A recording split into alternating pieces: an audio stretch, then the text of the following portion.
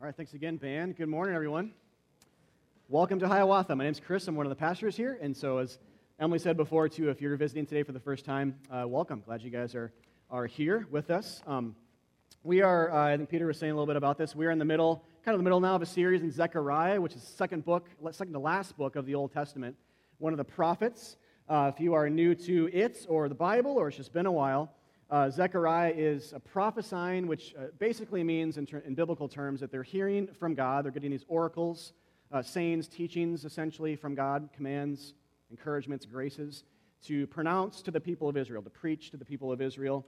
And they're usually in connection with something. So at the end of the Old Testament, the people of Israel are in sin up to their necks, their eyeballs. They're being exiled away to other countries, other nations, but God is graciously also promising an end to that cycle of exile, which happens over and over and over again. If you know the Old Testament, if you don't, just take my word for it. It happens over and over and over again.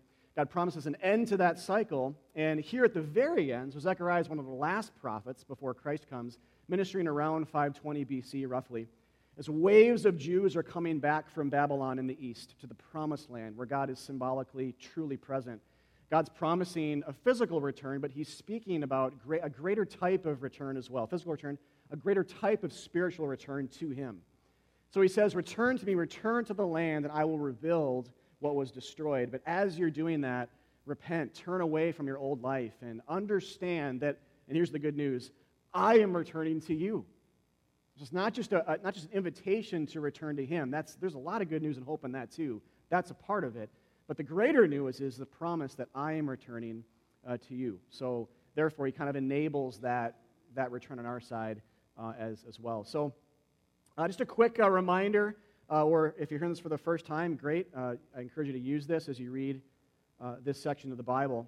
But when we read the prophets, we need to ask two questions. In light of what I just said there, we need to ask two questions primarily. One, how does this passage get us to Jesus or some other New Testament reality or principle? And then two, kind of hanging off that one, it's kind of one question with two sides, but the second question, what biblical language does it use to get us to him or to there? So these books in the Old Testament are talking about Christ, but they're using Old Testament language. They're kind of veiling him a bit in Old Testament language, promising better versions of the things that Israel experienced in the future. So when we know how Jesus then, if we kind of read the New Testament back into the Old, as the New Testament does itself, as Jesus himself encourages us to, as we see the connections between the old foreshadowings and symbols and pictures and Christ, we can then understand the book. We can see, oh, that's how Jesus is being referenced or imaged or kind of hoped for, held out as hope for the people of Israel and the world watching them. So, because the reality is, without Jesus, Zechariah will remain hopelessly veiled to us. There's no way to understand Zechariah properly without Jesus Christ, because he is the whole point. He's the completer of the vision. He's what Zechariah is seeing, what God is intending him to see. And so if we don't know Christ, if we can't read him back into it, if we can't connect these dots, especially a book like this, I think it's true for all of the Old Testament in a way, but especially for a heavenly, deeply symbolic, or again, apocalyptic, which means hidden things, these very, very hidden visions, type of like subgenre of sorts of prophecy, these hidden visions, they will remain hopelessly veiled. We'll just throw our hands in the air and say, I have no idea what that means. If we're trying to understand them aside from Jesus, we'll poke in the dark, we'll guess at best, but we'll probably just kind of move on and place the prophets back on our shelf to collect dust. I mean, there's a reason why these types of books don't get read a lot sometimes as Christians, even people who know better, is because they're just difficult to read. And that's never going to go away. But the way we can decipher them, the best way, and they'll still be difficult, the best way to decipher is to ask that question, where's Christ here? How does he blow at the haze of the fog of confusion away from the passages? So to digress a little bit, kind of off of that, I think there's a lesson in that too for our lives. And I'll just say this as a Christian, and I'm sure a lot of you guys can resonate, but before I was a believer, I would say my life was very chaotic. It's still chaotic, but less chaotic maybe. Chaotic, suffering-ridden, mundane, directionless. And I would say as part of my story, we say this a lot as Christians, some version of this, that Jesus gave my life meaning. Right? So we say that, or we intend that, we sing that. He gave my life meaning, when before it was directionless. Suffering's a great example, is just to point at that one for a minute. I feel like before I was a believer, my suffering was random, it was chaotic, it was directionless, meaningless. I had no idea why it happened. But as a Christian now, Jesus gives meaning to my suffering, because at the core of my faith, at the core of the Christian faith, is the idea that God suffered and experienced evil and bad things and suffering to bring about good. He died for our sins, so for our salvation. He brings about good through it. So if that happened, if that's what God's intent was through his Son, then if that happened over here, then that can happen here. And so he provides order and more meaning behind suffering. But apply anything to that, the mundaneness of our lives, directionless thing. So I like that because it's not just a biblical interpretational thing. Like we say that, Jesus provides clarity to foggy, difficult to understand passages in this book. But he also blows at the haze of confusion around our lives as well. And he grants meaning behind seemingly irreconcilable things that happen to us on spiritual or physical levels. So with that said, let's read Zechariah 4, 1-14. Today we're going to look at this. Peter said this, I think, too. Not by might nor by power. These are God's words. But by my Spirit, he says. We'll get to that. But I encourage you to ask these questions when we read it. Whether you could be brand new to the Bible and still ask this, and I think get something from this. But wherever you are with the book, ask the question, what people, what objects, what themes here lead us ahead in the story prophetically? They point ahead to Jesus Christ and him crucified, and the graces upon graces, as Emily read earlier from John 1, the grace upon grace that he gives us through his death and resurrection. All right, so let's read. Verse 1. And the angel who talked with me came again and woke me, like a man who was awakened out of his sleep. And he said to me, what do you see? I said, I see, and behold, a lampstand all of gold, with a bowl on the top of it and 7 lamps on it, with 7 lips on each of the lamps that are on the top of it. And there are 2 olive trees by it, one on the right of the bowl and the other on its left. And I said to the angel who talked with me, what are these, my Lord? Then the angel who talked with me answered and said to me, do you not know what these are? I said, no, my Lord. Then he said to me, this is the word of the Lord to Zerubbabel. Not by might nor by power, but by my Spirit, says the Lord of hosts. Who are you, O great mountain? Before Zerubbabel you shall become a plain, and he shall bring forth the top stone amid shouts of grace, grace to it. Then the word of the Lord came to me, saying, the hands of Zerubbabel have laid the foundation of this house. His hands shall also complete it. Then you will know that the Lord of hosts has sent me to you. For whoever has despised the day of small things shall rejoice and shall see the plumb line in the hand of Zerubbabel. These 7 are the eyes of the Lord, which range throughout the whole earth. Then I said to him, what are these 2 olive trees on the right and the left of the lampstand? And a second time I answered and said to him, what are these 2 branches of the olive trees, which are beside the 2 golden pipes from which the golden oil is poured out? He said to me, do you not know what these are? And I'll just stop there for a second. I think there's some sense of functional sense of humor to the angel at this point. Or I've got to think this, like with God maybe himself saying, don't you know what these are, a second time? He's asked a couple of times, like the first time didn't really answer him, and he says, okay, going back to the 2 trees, and the angel says, don't you know what these are? He says, I almost said Zerubbabel. Zechariah's answer is basically, no, I have no idea. Help a brother out here. And so then in verse 14 he says, these are the 2 anointed ones who stand by the Lord of the whole earth. It's his answer, which, again, at that point I picture Zechariah just kind of with a squint saying, what? Like, not helpful. That's not a sufficient answer for my kind of library of knowledge here. But that's how it ends. That's how the vision ends. And it goes on. We'll pick up next week with something different. But to summarize this vision, and I've been doing this every week if you're new, to at least explain the main objects and the people, which gives some context, and we'll go back and talk some details. But to summarize the vision, there's Zechariah, of course, who's the prophet receiving the vision. The angel is the one serving as the messenger from God. So when we think about visions, think they belong to God. All visions are his possession, but angels are messengers. So he sends the angel to be a messenger and the decipherer of the vision, which we could argue that he's not a very good decipherer, but he's trying. But regardless, he's the decipherer. Then we have temple furnishings. These are the main important ones in the vision. There's a bowl of oil, which supplies fuel to the lampstand, which there's lamps on top of that. I'll show a picture in a second. and then there's 2 olive trees. So I put a plus sign here because I'll get to this a little bit in just a second to explain more, but there's temple furnishings that Zechariah is seeing that were part of the Old Testament temple that are now being added to. So if you didn't know this, there's no such thing as olive trees, large olive trees touching this lampstand inside the Old Testament temple. That was never a part of what God designed the Old Testament temple to be. These are added features. Added features. And the bowl of oil, too, hovering above, there's no floating bowl of oil above the lampstand in the Old Testament temple, too. This is an additional vision he's getting here that speak to us theology and something of God's character and something about the gospel. We'll get to that. And then Zerubbabel, we will see him come up again, I think, in this book. I'll mention him a little bit today. But just understand he is a temple rebuilding kingly figure.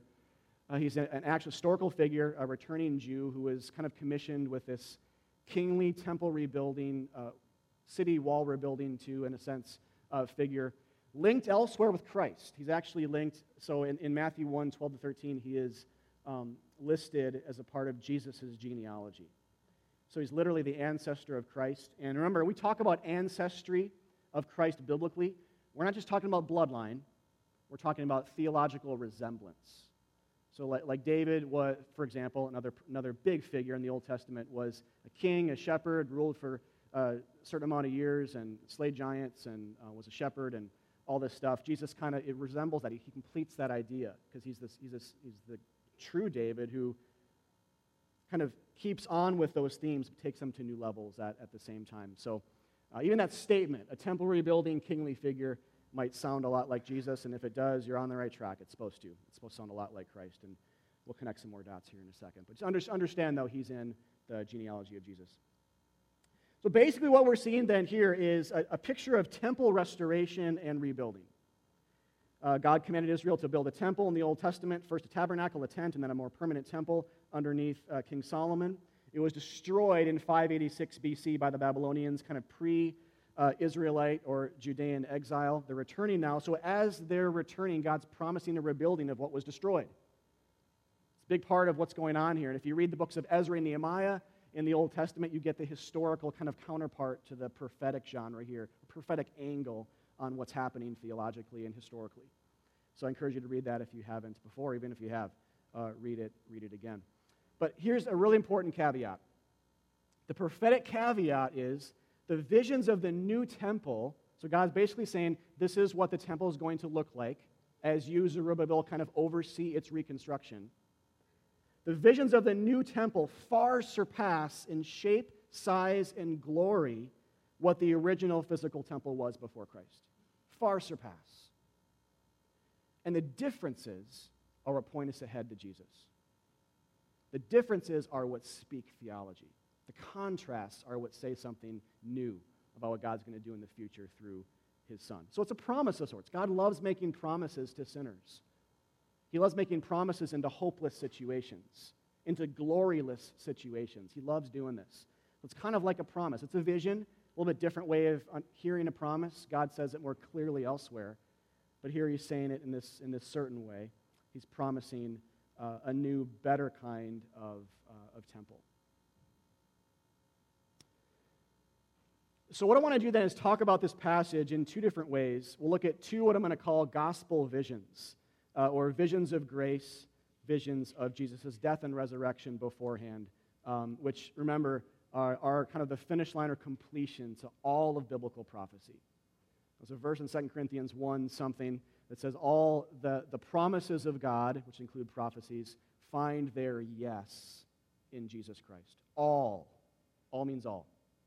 All the promises of God find their yes somehow in Jesus Christ. And the hard work with interpretation sometimes is understanding that. How? How does it do it?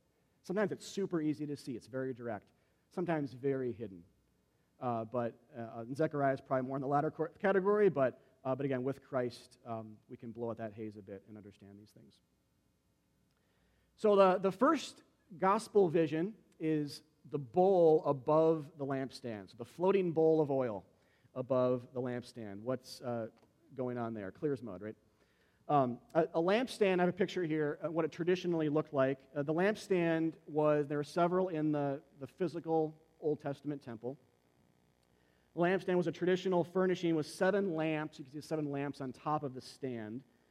In this vision, though, again, underneath a floating bowl of oil, which is supplying oil symbolically down into the many lamps on top. And it's symbolically sufficient, it's symbolically perfect in the amount of oil that it's supplying to the lights. So we get that with the number 7. 7s denote completion and perfection in the Bible symbolically, and sometimes denote the divine himself directly. So this is where the vision goes beyond how the original temple was furnished, how it looked, and just how it worked. The lampstand Zechariah sees is not this one. This is how it looked physically, but he sees something added to it. He sees a bowl above it, and he sees these lamps, 7 lamps on top. Each have 7 lips on each of the 7 lamps. So think like 49 ports for the oil to pour into, which again symbolically denotes perfection, like it will never run out. It's the perfect amount of oil flowing into these lamps so that they will never, ever run out and turn dark. And so that's actually where it gets especially interesting is, in the temple, this is from back in Leviticus, I don't have the reference, but elsewhere in the Old Testament, it was the high priest's job twice a day to go inside the temple, trim the wicks on the top of these lamps, and pour more oil into them so the lights would never go out. That was the high priest's job. But that's not what's happening here. Really important to see that. That's not what's happening here. Here is floating bowl of oil vision. This is not high priest next to the lampstand trimming wicks vision. Very important to understand. In this new temple, this vision, this apocalyptic version, we see the bowl, and not a priest. And so what's being seen by Zechariah in part is a new kind of temple that has no need for human involvement. No need for human involvement. Rather, God, who is above the lampstand, supplies light to the temple himself by his grace and power. That's what it means. That's what this first vision means. Now, how do we know this is the point? This is one of those moments in Zechariah you should just kind of stop and praise God and say, thank you for interpreting this for us. Because he doesn't always do that. But we have a little bit of we have the answer in the back of the book sort of thing here, right in the passage. Because he says, right after this, when it's kind of questioned, what are these? The response is, this is the word of the Lord, speaking meaning into it and clarity. This is the word of the Lord to Zerubbabel, who again is kind of over construction. This is the word. Not by might, nor by power, but by my Spirit, says the Lord of hosts. This is what it means. Not by human might or human power, but by my Spirit, said the Lord of hosts. So, not by human priests who trim wicks and supply oil and light themselves, but by my power alone to provide light and rebuild what is destroyed, says the Lord of hosts. God is saying true light and true rebuilding and true restoration, true salvation comes from me alone. Very interesting he says it this way. It reminded me this week when I was thinking of this, in the New Testament where it says, this is love, not that you have loved God, but that God has loved you. And through that love, sent his Son to die in your place. Because you could have just said in that 1 John 4 passage, it could just say, this is love, that God sent his Son to die for you. And that'd be true, right? But before it talks about the God piece, it's very clear. It's humbling, but actually very joy-giving too. It's humbling. It says, to be very clear, you have not loved God. You have not loved God. When you think of love, do not think of the love you have for God. That's not love, because you haven't and I haven't. That's the whole point. That's a dark background against which the gospel shines all the brighter. Contrast.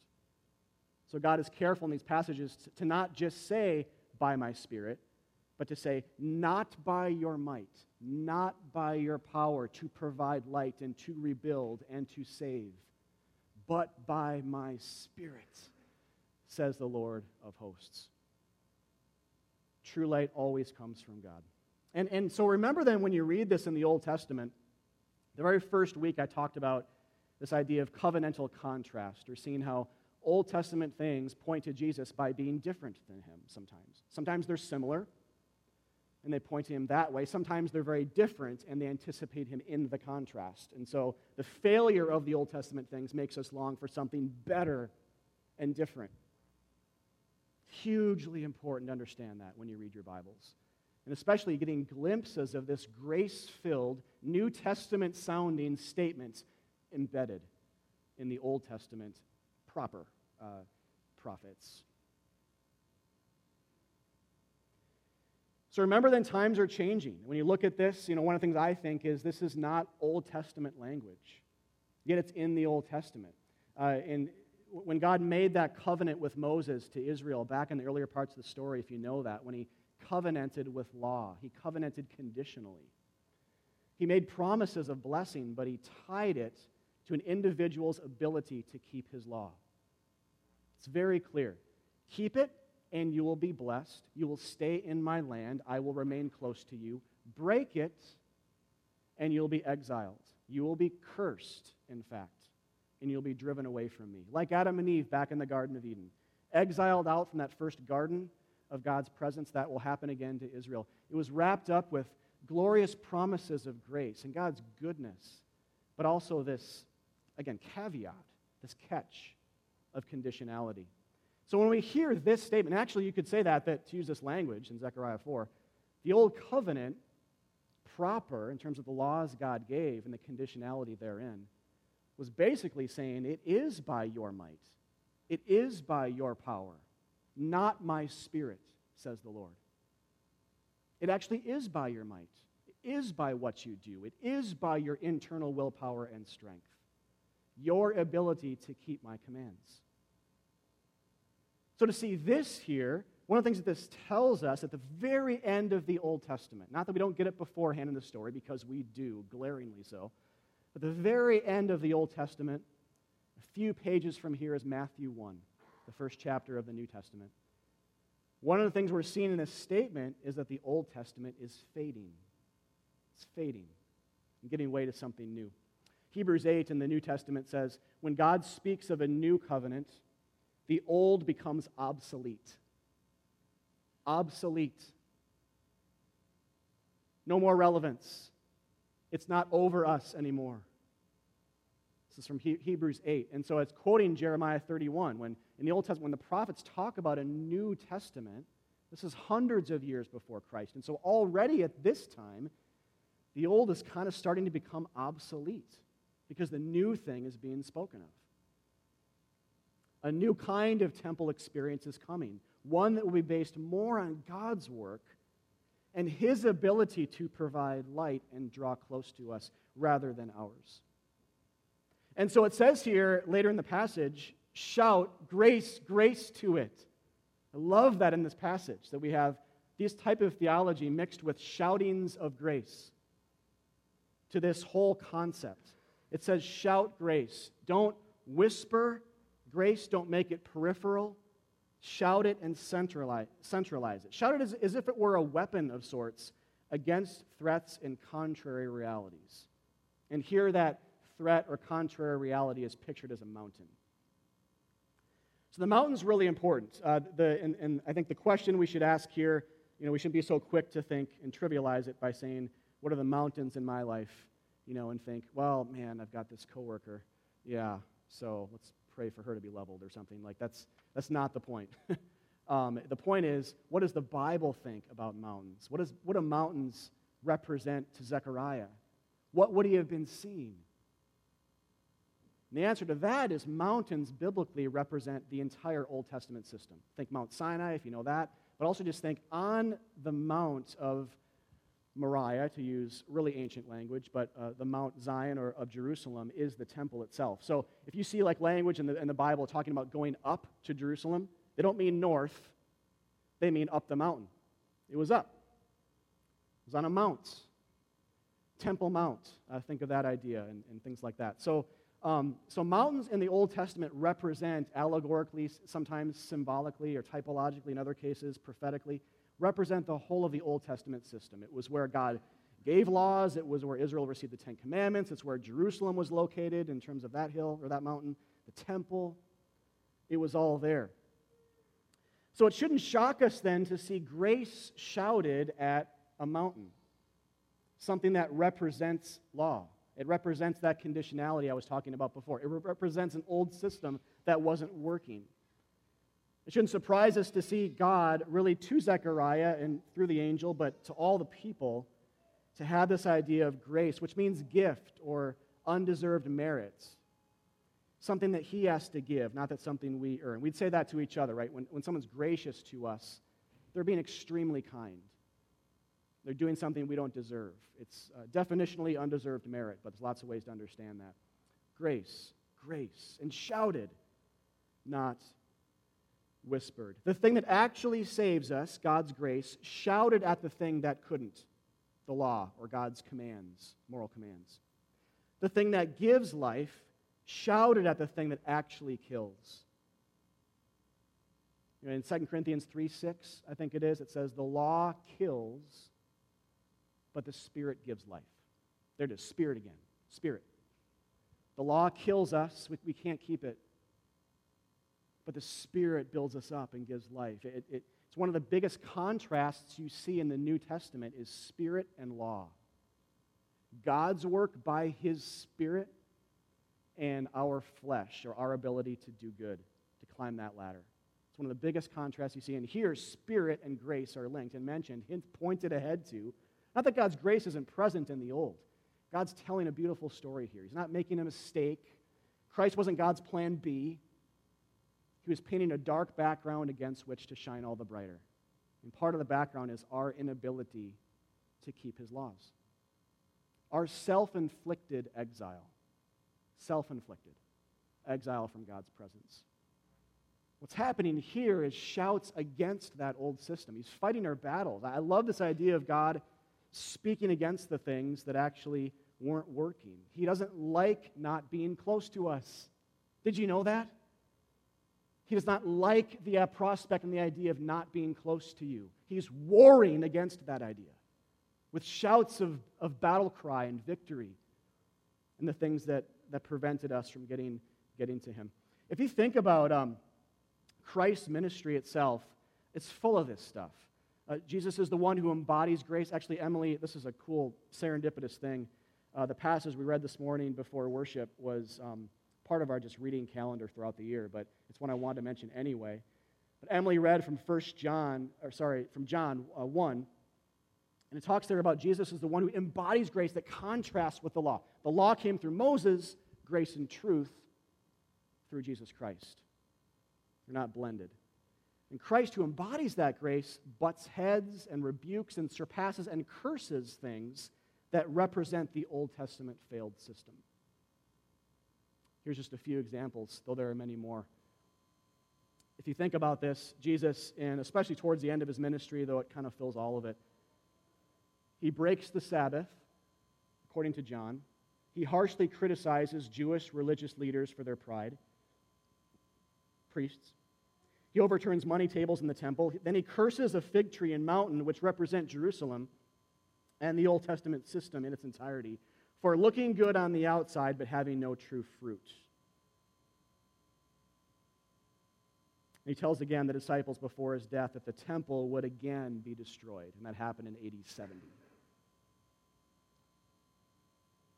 So that's what the law will do. Law will make us look good on the outside, but it can never change the heart. God cares about this. He wants our affection and our worship. He wants recreation. Law will poke at you. It will prod.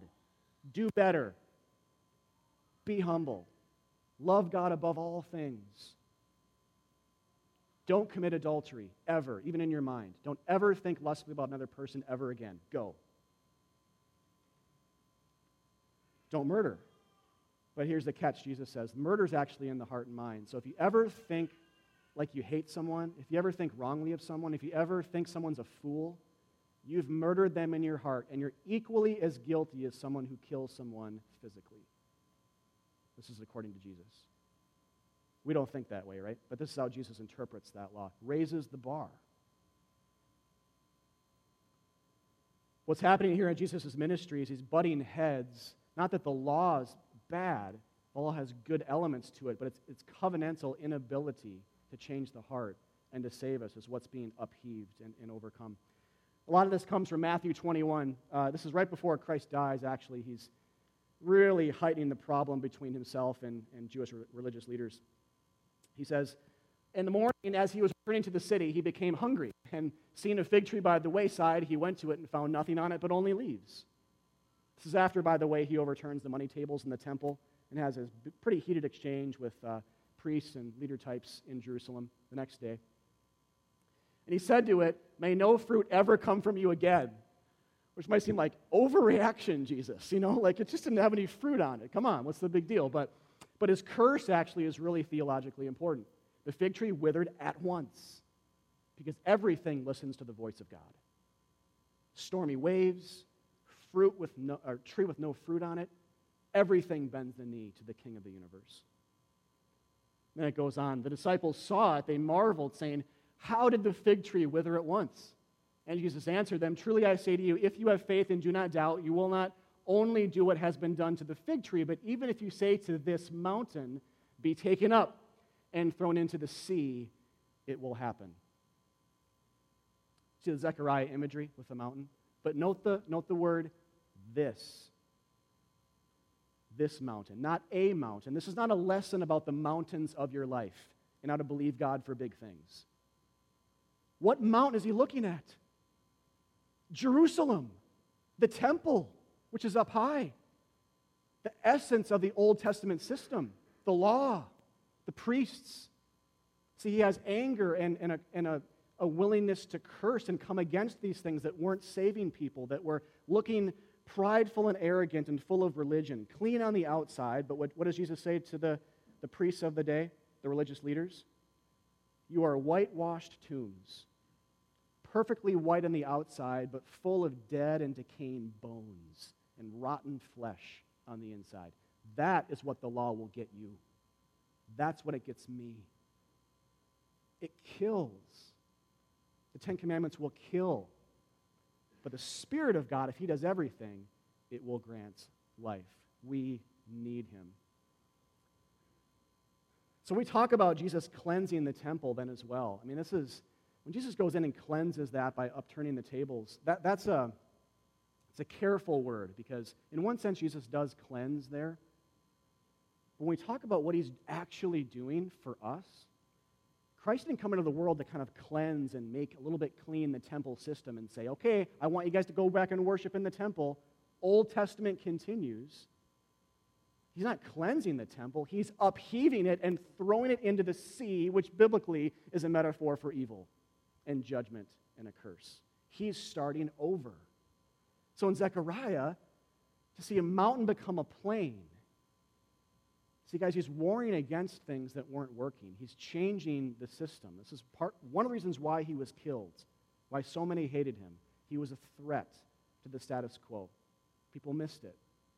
They wanted the old system. They felt good about themselves. They looked down on others for being more evil and good on themselves for being pretty great. They were proud. The old system on so many levels didn't work. And Zechariah is seeing this, or God is rather. He's writing about it. Jesus here fulfills it. So after all of this, what happens? That happens. Jesus doesn't go in a temple and kind of cleanse it. The essence of your religion is Old Testament temple worship. He upheaves it, and in its wake is him. A New Testament, he says, "By my blood, your trespasses, your sins will be forgiven." This is the plain in the wake of the mountain being thrown, you guys. This is the New Testament in perfect, glorious form. This is what stands between you and God now. The man on the cross, his love for you, his substitutionary death. That's it. It's a change. The law came through Moses, but grace and truth now come through Jesus Christ. He died for our sins rather than say, deal with it yourself, figure it out. Cleanse yourself. This is the way he cleanses now by his blood. Or we could say, use this language from Zechariah 4. This is the new Zerubbabel. He's rebuilding now a temple, a new spiritual one for people now to dwell perfectly with God. He's the true king. the true restorer. This is why the church is called the temple in the New Testament. You guys, together, and me, we are more of a temple now than the Old Testament temple in its best days could ever match up to. God is truly here among us, lives inside of us. That's the kind of the temple now that God, no more barrier, no more separating curtain. And that's what we see in the next section to move on here and heighten this a bit. The next gospel vision, which is basically this, really cool thing. You see a golden lampstand with these two trees. So the next thing is the two olive trees next to the lampstand. So let me try to decipher this really quickly for the sake of time. Take a stab at it anyway. And if you think at any point, yeah, I kind of see that, but I was thinking this, you're probably right. I mean, there's a lot of layers to this. There's a ton of angles we could take, so I'm just going to give you what I think is the main thing going on here, and we'll just go from there. But it's going to be quick, and if you're new to this, please talk to me afterwards. I'd love to fill in some gaps. So the first thing is the lampstand. So two things really, a lampstand and two trees. What do they represent? The lampstand represents the tree of life in the Garden of Eden. If you look at its design and shape, it represents an almond tree, and many of the temple furnishings, if you didn't know this, when God gave a temple in the Old Testament, looked Eden-like. When God gave a temple, he dropped a Garden of Eden down in building form amongst the people of Israel so that it said, I'm going to bring you back to Eden someday. That inside there were angels and pomegranates and fruit and trees. It looked like a garden. On that curtain between sinners and God was cherubim. Remember what happened back in the Garden of Eden when Adam and Eve were exiled? They looked back, and who stood between them and the tree of life? Cherubim, right? It was Eden all over again. And so what God is saying through the temple, there's so much to say about this, but succinctly, what God is saying through the temple in Old Testament times is, I'm starting to bring Eden back to you, and you to it, one, but two, you still can't quite get to me. Too many barriers. Too many curtains. There are uncrossable barriers here, too much sin. It's kind of a come close but stay away, simultaneous thing that the temple says. But maybe the hope is that curtain will one day be torn and we can get into God's presence. The lampstand inside the temple then is one of these Edenic or Eden-like images. The second thing, being the tree of life. The second thing is the olive trees, which represent the church. I get this from Revelation 11:4 in the New Testament, which just helps us here. Thank God for Revelation, which says, these are the two olive trees. There it is again. These are the two olive trees and the two lampstands that stand before the Lord of the earth. He calls in his two witnesses. And then goes on to describe the church. And I won't get into all that today for the sake of time. We have a sermon on our website if you'd like to listen to it, or better yet, just come talk to me. I love Revelation and talking about it, so I can explain more. But it goes on to describe the church in Revelation 11. The church's ministry, prophetically, kind of apocalyptically there as well, symbolically, throughout the ages. Those are the two witnesses. They represent the church. They're not individual people. So with those two things answered, then, what is Zechariah seeing? What are the two olive trees next to the lampstand representing? The answer is an image of the people of God, us. Did you guys know you're a part of this vision? This is about us. Gathered around the tree of life. The people of God, again, gathered around touching, eating of its fruit, the tree of life. Again, an impossibility in Old Testament times. But remember, this is prophecy, so it's looking ahead to a time where this is going to be a reality. It's looking ahead to Jesus. The only way to get into God's presence, to dwell among him again and him among us, that John 1 passage said earlier that Emily read as well, is Jesus came to dwell among us, right? It's through the God-man. And it's him who died on a tree himself to give us life and bring us back. You know, if you remember in our Genesis series, last year was it? I'm forgetting already, but last year, a couple years ago, we talked through Genesis. We looked at Revelation 22 at the end of the book, and both talk about a tree of life. The Bible begins and ends with mention of the tree of life, which nourished and gave eternal life to those who eat it. In Revelation 22, the last chapter of the Bible, it says, on either side of the river, speaking of the new earth when Christ returns in the future, on either side of this river that flows from the center of the city was the tree of life. And we also talked about how this Greek word for tree here is the same word used for cross elsewhere in the Bible because it's true that Jesus died on a tree. And so when you think about trees in the Bible, you should think about two trees, the tree of life in the Garden of Eden and the cross. Those are the two important trees to understand. Nourished us, gave us eternal life. Sin happened, separated, exiled from that tree. How does God bring us back? Not by bringing us back to that initial Eden, but by giving us his Son who dies on the ultimate tree of life to grant light into dark things, that we might nourish ourselves with his blood and body. This is why he says, eat my body and drink my blood.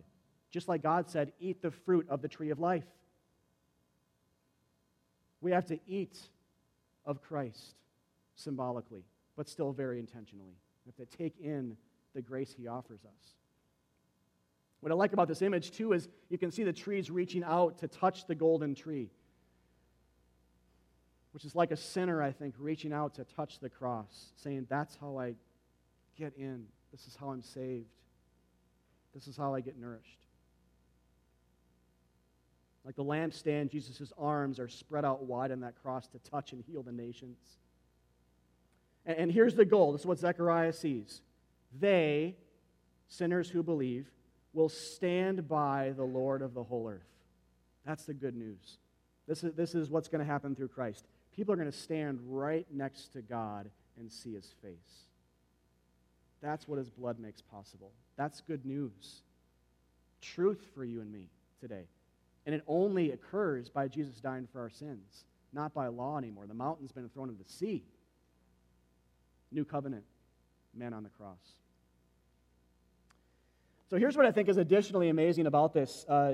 It's that God is showing us his vision and desire. I think it's, sorry about that. It's like a, I put it over here for a reason, and that's the one time I nail it. So what God is showing us is his desire, I think. So trying to get too mechanical about this, or else just becomes like a thing. But we should feel the personal nature of God wanting this to happen when we see these visions. It's kind of like someone showing someone else a work of art that impacts them.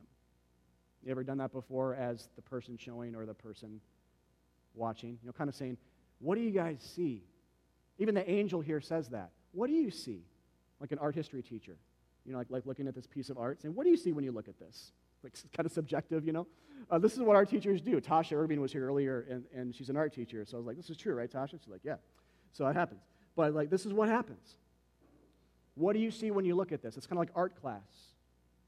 But God is the one who is the artist, the painter, the sculptor. He's saying, this is my apocalyptic vision of what I want to be true in the future. Again, he can't stand the idea of not being with you guys.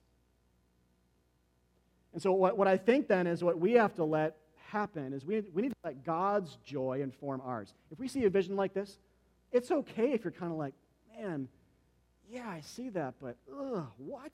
I don't know if I quite feel it. It doesn't matter what you feel. God's the artist. And I think our feelings will catch up to the truth, but we need to let what God's joy, what makes him happy, affect us. And this one's personal. He's excited about that future prospect, as I was just saying, about being close to us again. So he's excited about bringing us back to Eden. And so he reveals it to us in this apocalyptic painting to gaze at. And says, basically, look what I'm about to do. So here's something to chew on this week. God is more excited about being with you than you are to be with him. God is much more excited about being with you than you will ever be about being with him. That's the gospel. Every week I see some of you crying and some of you asleep. Sorry, I do. I just see it. So I don't care. I know some of you work all night. I'd probably be asleep too. So I'm not, that's fine. Some of you are like, whatever. You're probably sitting next to someone who is impacted by the gospel more than you are every week. And the other side is someone who's not as impacted. But here's the good news. All three of you are equally saved. It doesn't matter. God's the artist. It's his grace to give.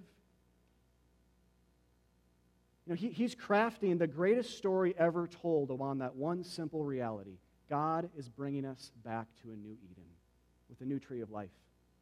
and it's his Son on the cross. That's the way we get in. That's the way we get nourished, by his love. We shout grace. You know, he died the worst of deaths to make that a possibility. So it doesn't depend on your feelings or your excitement level.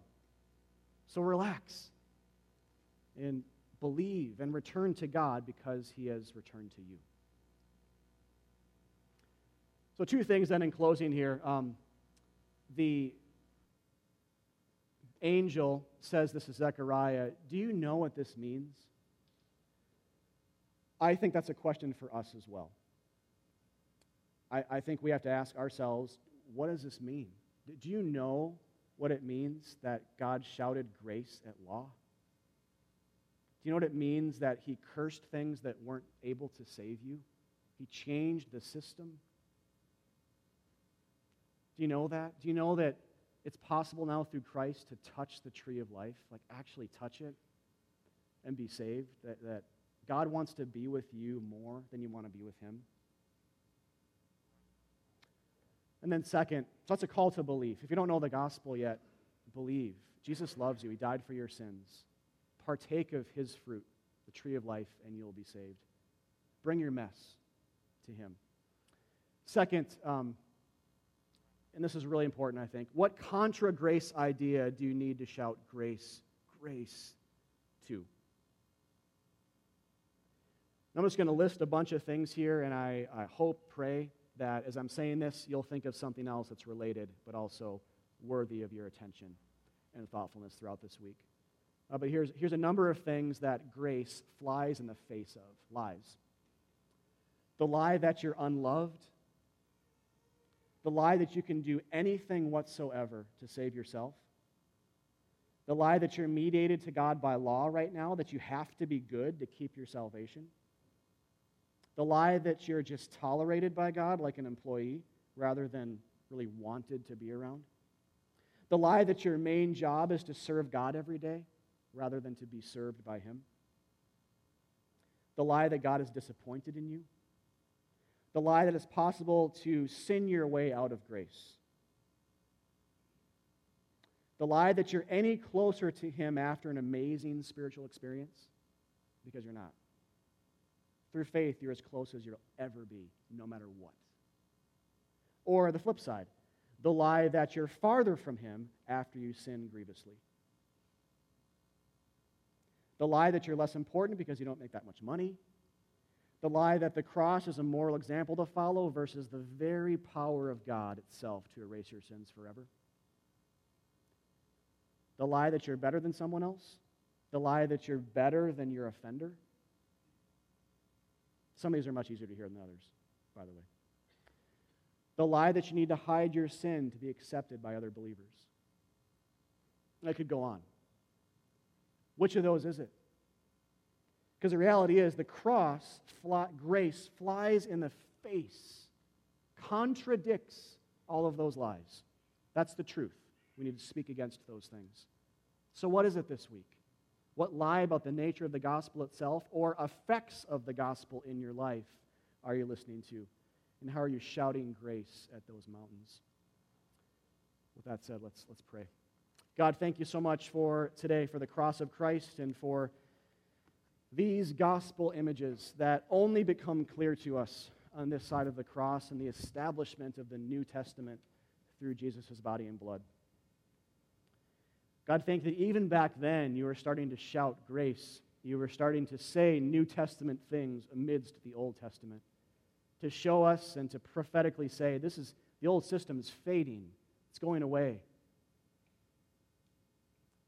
And now, although we passionately should pursue good because you have no speck of evil in you, God, we should be pursuers of the good, we also have this just statement in the gospel that we don't have to do good to be saved anymore. So we have to just balance that, be pursuers of the good, but ultimately pursuers of you, because you are the true tree of life. God, humble us, give us joy. Again, I always pray this for myself, but I pray for everyone here. Trip us up in grace. It's humbling, but it's the only thing that will build us up into a new, glorious spiritual house for your Spirit to dwell in. It's the only thing. Like Christ, you had to be killed before you were rebuilt as that true temple. God, may grace wreck us and rebuild us and humble us. Shout grace, God, into our life. We need to hear it every day. In your name, amen.